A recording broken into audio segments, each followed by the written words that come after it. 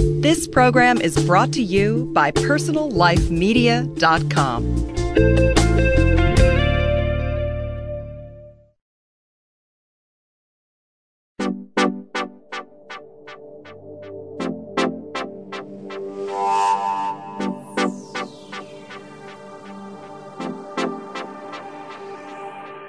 I'm Terry Struck, host of Beauty Now.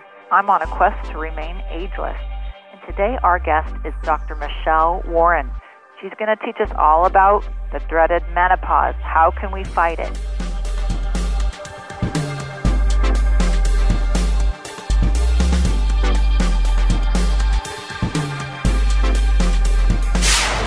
Most women are suffering from hot flashes and insomnia, and it usually makes their life miserable enough so they are hopefully looking for relief.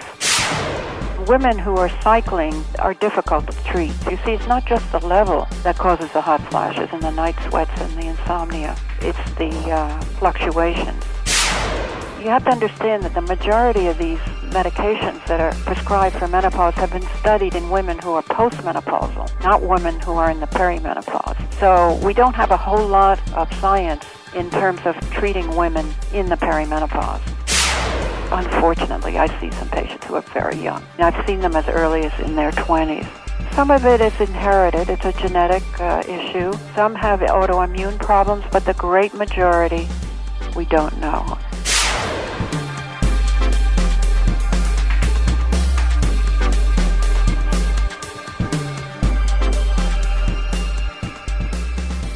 Welcome, Dr. Warren. Thank you. Thank you so much for being with us today. So how can a woman that comes to you, what is the first thing that they do? Do they come in and get their hormones measured, or they have a hot flash? How do women know that they need to come see you? Well, most women are suffering from hot flashes and insomnia. Those are the two big symptoms. And it usually makes their life miserable enough so they are hopefully looking for relief. Some of them have tried medicines that are over the counter, but in general, the medicines don't work very well if the symptoms are moderate to severe. Basically, symptom relief is what most women are looking for. So can you explain about the difference between bioidentical hormones and pharmaceutical hormones? Well, bioidentical means that it's a hormone that's the same as the body makes. There are a lot of hormones out there. Some of them are the same ones the body makes. Pharmaceuticals means that it's made by a pharmaceutical company, and there are many good bioidentical hormones made by pharmaceutical companies. So you can't really separate the hormones into bioidentical and pharmaceuticals. It doesn't really make a lot of sense. It's a question of which hormone is best for you. And how do you know? Do you do blood tests? No, blood tests are not helpful. And the reason for that is that the blood tests vary so much over the course of several minutes. In other words, 1 minute, a woman, particularly in perimenopause, can have a very, very high level, and the next minute it can be almost unmeasurable. And that's what actually causes the worst symptoms, or the symptoms of perimenopause, as women start into that menopausal time when their hormones are bouncing all over the place. They're getting the worst symptoms. So hormone tests don't really help that much at all, actually. It sometimes helps to make a diagnosis when women are very young to measure the pituitary hormones, because those hormones go up in an attempt to keep the ovary working at a certain level, and they can be helpful, but they're not always helpful either. So blood tests in general are not helpful at all. That's interesting to know, because I've always heard that would measure, on the third day or the 21st day of your cycle. On the third day of your cycle, we will measure hormones to try to determine if the FSH is slightly high. And sometimes the estrogen is high associated with that, or sometimes it's low. And we use that a lot in women who are trying to have a baby, because sometimes you can tell if they're in early menopause, and in women who are cycling. In women who are not cycling, then it's a lot easier. If they're not having periods, then it's a lot easier to make a diagnosis of menopause. 21st day of your cycle is a way of determining if you're making progesterone, which will tell you if you're ovulating, if your ovaries are producing an egg, and that's something we use for women who are trying to have a baby. You're using the estrogen or the progesterone? The progesterone. If you're trying to have a baby, then you try to use progesterone, and then what type of product No, do if you you're use? trying to have a baby, you're trying to determine if a woman is ovulating, and the progesterone will tell you that. But measuring hormones during the cycle is a total waste of money because we now have products on the market that are very, very low, very small amounts, and they give you relief with barely detectable levels of hormones.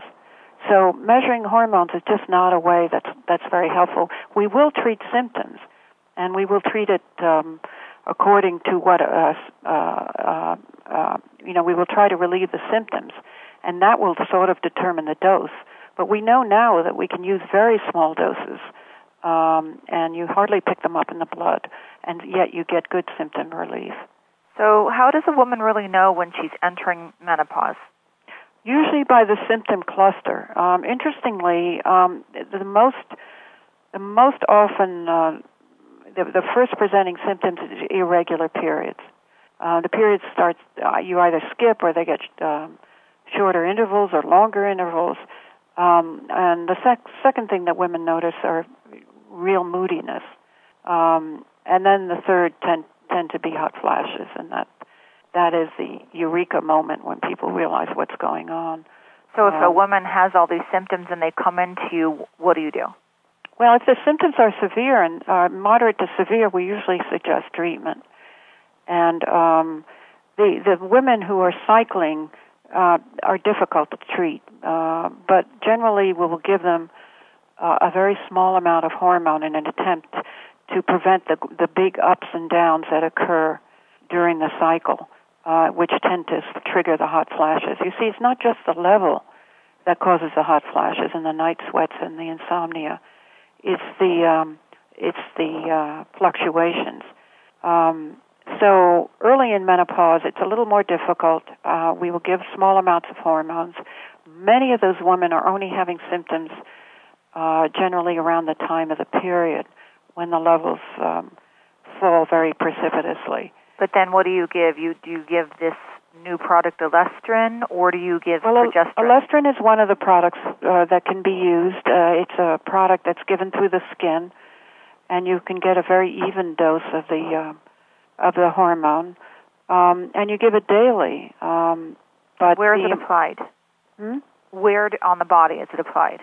It's applied on the upper arm. On the inside of your arm or the outside, or does it matter? Usually it's on the inside of your arm.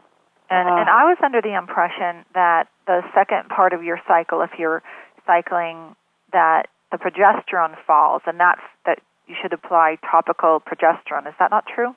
Or both? People are trying to push topical progesterone because we don't have any on the market, and you have to go to a special drugstore to have it made up. But in fact, topical progesterone doesn't get through the skin very well. So you have to give very, very large amounts. And it's not an effective way of giving progesterone. What is an effective way of giving it? Well, there are some natural progesterones you can give orally, or you can give progesterone directly in the vagina, and it gets directly to the uterus, which is the reason you want to give it.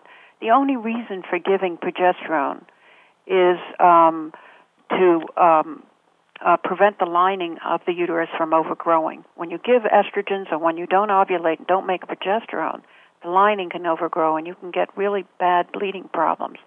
The way you do you see that in many women at the time of menopause. Women will present with very heavy bleeding and irregular bleeding. So the progesterone tends to be very important, but giving it through the skin is not a good way of giving it so that it reaches the uterus and does its job. So you don't really think that's effective at all? No. And so you're saying progesterone suppositories would be more the way to go? Well, progesterone through the vagina is one way of giving it. The standard way of giving it is through medication that's given orally. The problem with progesterone, you want to know whether it's doing its job. So you need the science to tell you that there's enough progesterone in that dosage that's going to prevent overgrowth of the lining, because this is a serious problem. If you don't get enough progesterone to the uterus, not only do you get bleeding, but you also get problems related to precancerous changes. So using a non-standard form of progesterone is tricky, and the progesterone cream is not a good way of giving it. Well, will you take us through a cycle? Let's just say a woman is cycling, and in the very, very beginning, you're having your period, and then is it the estrogen that drops to day 12, or is it the progesterone, or both? Well, I'm not sure. Your question is what happens at the time of the period, or what happens at right. the cycle? Like, let's just say that a woman comes in and she's having menopausal symptoms, but she still has her period, and you're going to prescribe either one of your products like the estrogen patch or Elestrin or one of these things. What day does the woman start taking the Elestrin or the patch or whatever you prescribe? Okay, well, you usually prescribe it along with the cycle. So you take it with day 1 of the cycle, which is the first day of bleeding, and continue it throughout the cycle. In certain women, in order to control bleeding, you may add some progesterone in the second half of the cycle. The Elestrin is I just want to correct what I said. It's applied to the upper arm, shoulder area, not the inner arm. Oh, okay. But it is a good way of giving small amounts of estrogen, and the women who are still cycling are very difficult to treat. You need to give very low doses. But you have to understand that the majority of these medications that are prescribed for menopause have been studied in women who are postmenopausal, not women who are in the perimenopause. So we don't have a whole lot of science in terms of treating women in the perimenopause. But that's the way I give it, a small amount every day. And in some women who have heavy bleeding, I add a progesterone for the second half of the cycle. And so let's move on. Actually, we need to take a break because I want to move on and ask you some more questions about women that have already passed the point of having a cycle. We're going to thank our sponsors, and we're going to talk more with Dr. Michelle Warren. Listen to Beauty Now, the intersection of cosmetic surgery, longevity, and biomedical innovation for confident decisions in preventative aging on PersonalLifeMedia.com.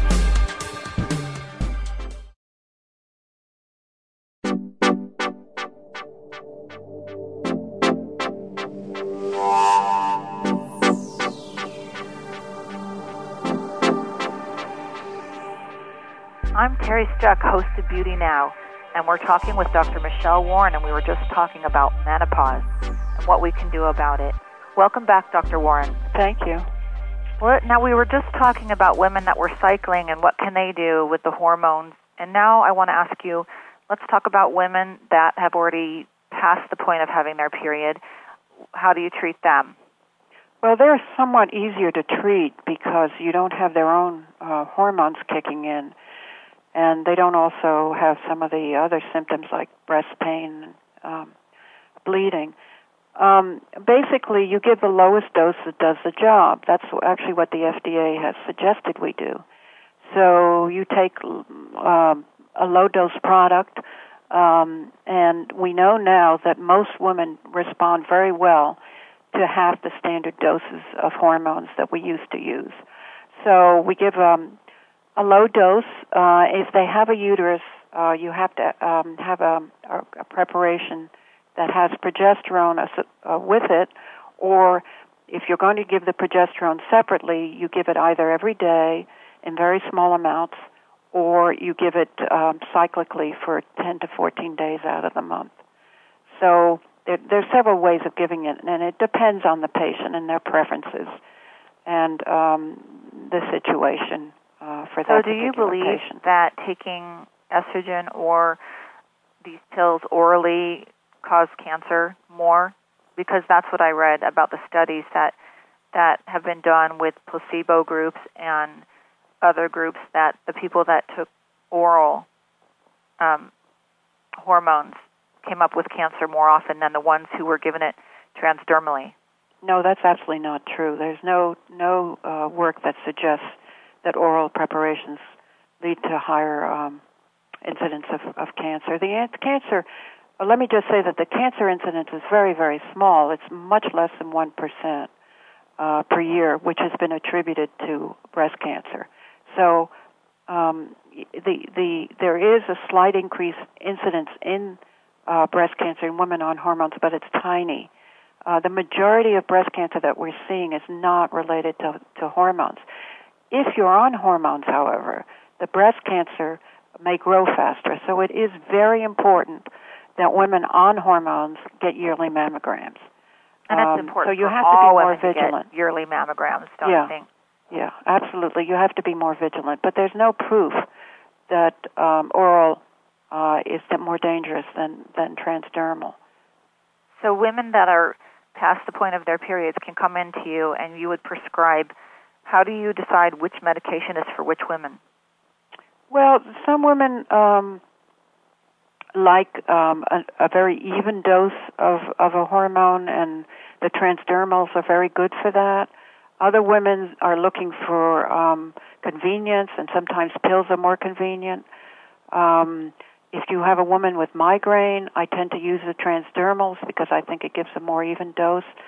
Women who have certain cholesterol profiles, the lipids, as we call them, which are dangerous because they can lead to heart disease. Certain lipids, like triglycerides, tend to go up with oral medication. It won't go up with transdermal. On the other hand, the transdermal doesn't increase the HDL, which is a good cholesterol, which is something that's desirable. So some women who need an increase in HDL, I will use an oral medication. So it's variable, and it also depends on the patient's desires. Some women absolutely want the lowest dose, and they want the bioidentical hormone, and they want to use it for a very short period of time. So you have to listen to the patient and decide what's best for them and what their needs are. Well, how do these women know that their menopause is gone? Do they go off these hormones? Yeah, that's a good question. How long do you stay on it, and how do you decide that you don't no longer need it? And my philosophy is, if you don't need it, then you shouldn't be on it. It's hard to know why you're on the medication, but what you tend to do is titrate.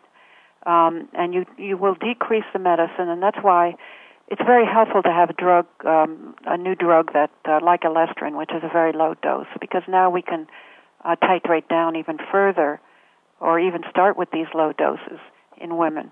And then basically I tell them to start using it every other day or 2 to 3 times a week. And if they don't get symptoms, or if their symptoms are only occasional, then eventually over a course of a couple of months they can stop it altogether. What age is the youngest menopausal patient that you've had? Oh, unfortunately, I see some patients who are very young. I mean, I've seen them as early as in their 20s. Oh, that's scary. I have a whole group of patients in my practice. And why is that? It's a very sad thing.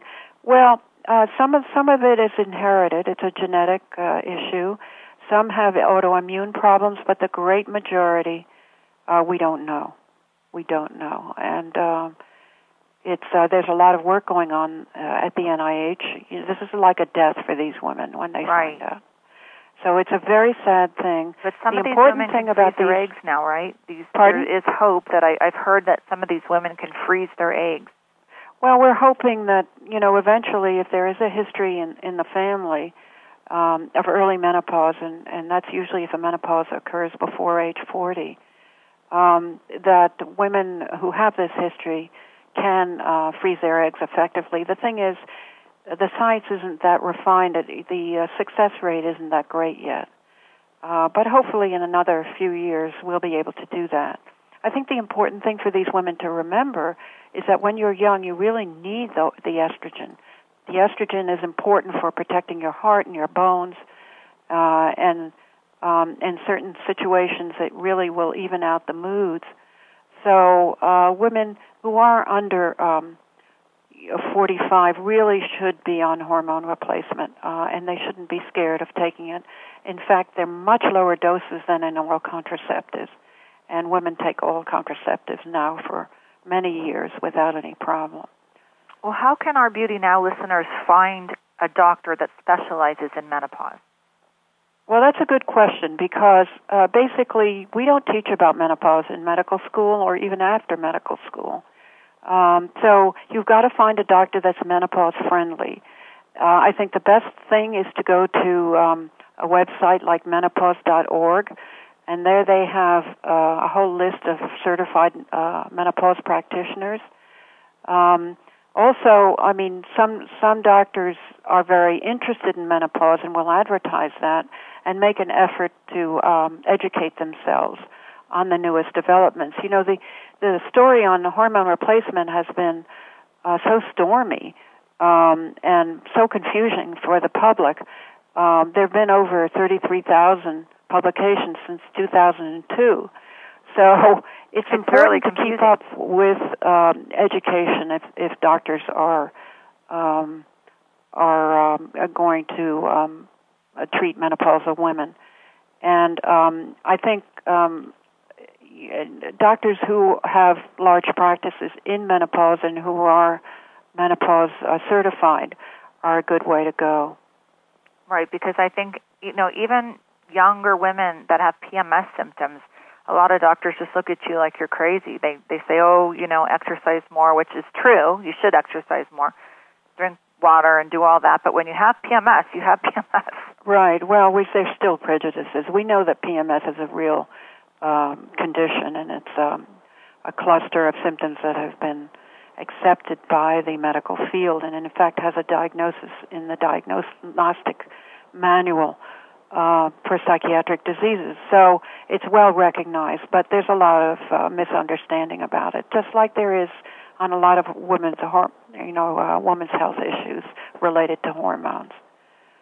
I think, I do want to mention that there's been some very good news about hormones in that the latest data shows that it prevents calcification of the coronary arteries or hardening of the arteries. And there was a question about that since 2002 when WHI came out. So basically, if you're young and you're starting hormones at the time of menopause, hormones protect the heart, and we're no longer worried about heart attacks. And other things, because there's been so much alarming news and cancer and all these different things, and women have stopped, but then they feel they need the hormones.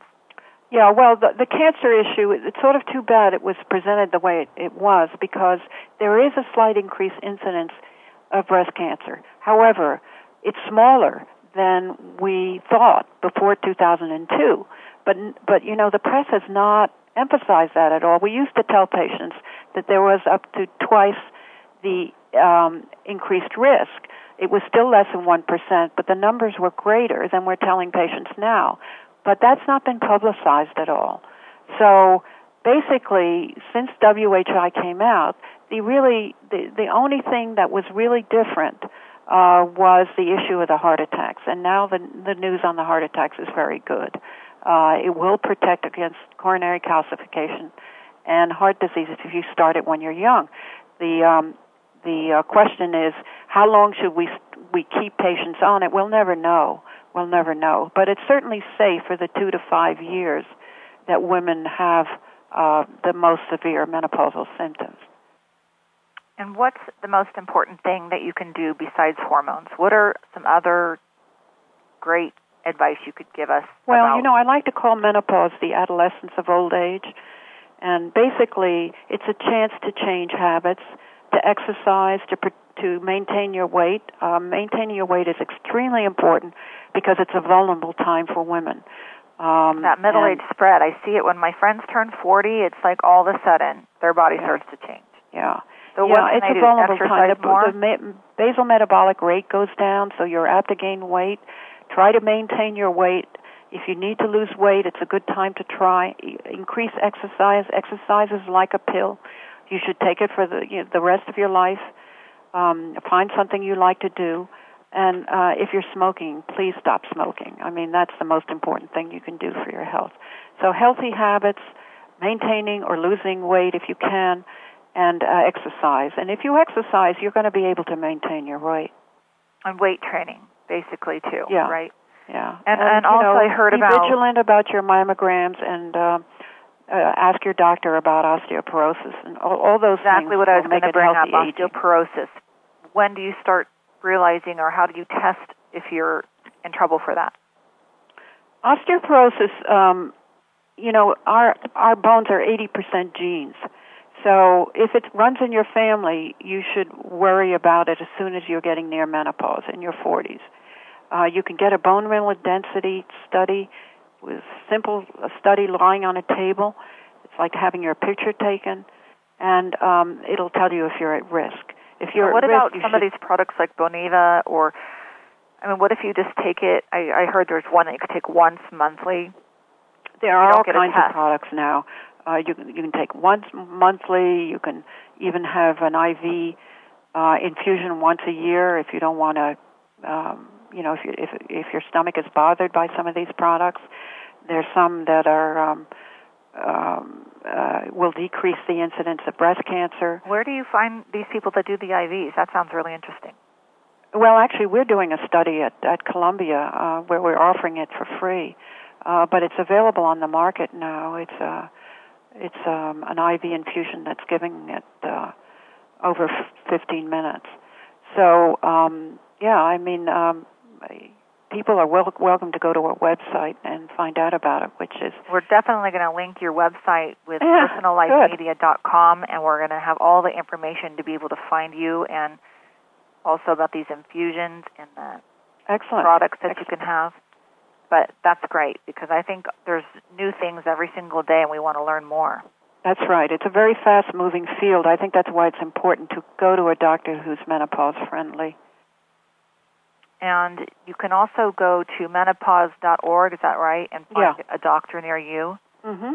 There's people across the United States that specialize in this. And do you recommend that they be board certified in all this?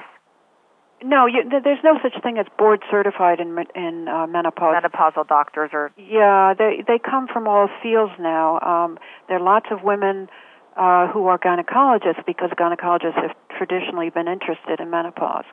But now there are internal medicine and family practitioners who are also interested. And then there are practices where they've hired nurse practitioners who are very expert in handling these problems because it's very time-consuming to deal with a lot of the issues. So it depends on where you are and who they have available there. But basically a well-informed health care provider who's taken some graduate education in this area is what you need. Well, I have a couple more questions. We just talked about the estrogen and progesterone. Is there any more hormones that we should know about? Well, the other hormone I get asked about is testosterone, or male hormone. There is no testosterone on the market for women, and as a result, it's a very difficult thing to give to women, but it is possible. In those situations, we use hormones that are either made up in the pharmacy or we titrate down the hormones that are available for men. When do you need it? Well, certain women who have early menopause, very early, will have very low testosterone levels and will need replacement. What are the symptoms? Usually low libido, loss of hair. Some women who have had a hysterectomy with their ovaries removed, the testosterone may be very low and they may have symptoms like this. It's a very individual thing, and there's a lot of science that needs to be done in the area. But that's going to be the new hormone that's, I think, going to be interesting to menopausal women. And how much do you think that they need, and at what time of the month do they need it? Well, if you give testosterone, normally you give it every day or at least 3 times a week or more than that. But you don't need very much. You need a tiny amount that keeps their level probably in the high normal range. You don't want to give give it so that it's outside the normal range. But the high normal range of free testosterone, there measuring the hormone is helpful because in the blood with the blood test. Yeah, you don't want to give too much, and you can judge the response to your dose by measuring levels. And but this is is all a cream or a pill, or how did they take it? Usually it's a gel or a cream that you put on the skin. There are pills available, but they're a little more difficult to use, and there may be liver problems associated with it. And you're one saying that you would do this 3 times a week? Huh? You would give this 3 times a week? Well, at least, yeah, usually. Very, very little. Yeah. Very, very little. So basically, you just need a consultation to come in when you find the right doctor to come in and get a consultation and find out what's right for you, because every woman's different. Yeah, absolutely. Well, thank you so much, Dr. Warren, for being with us today.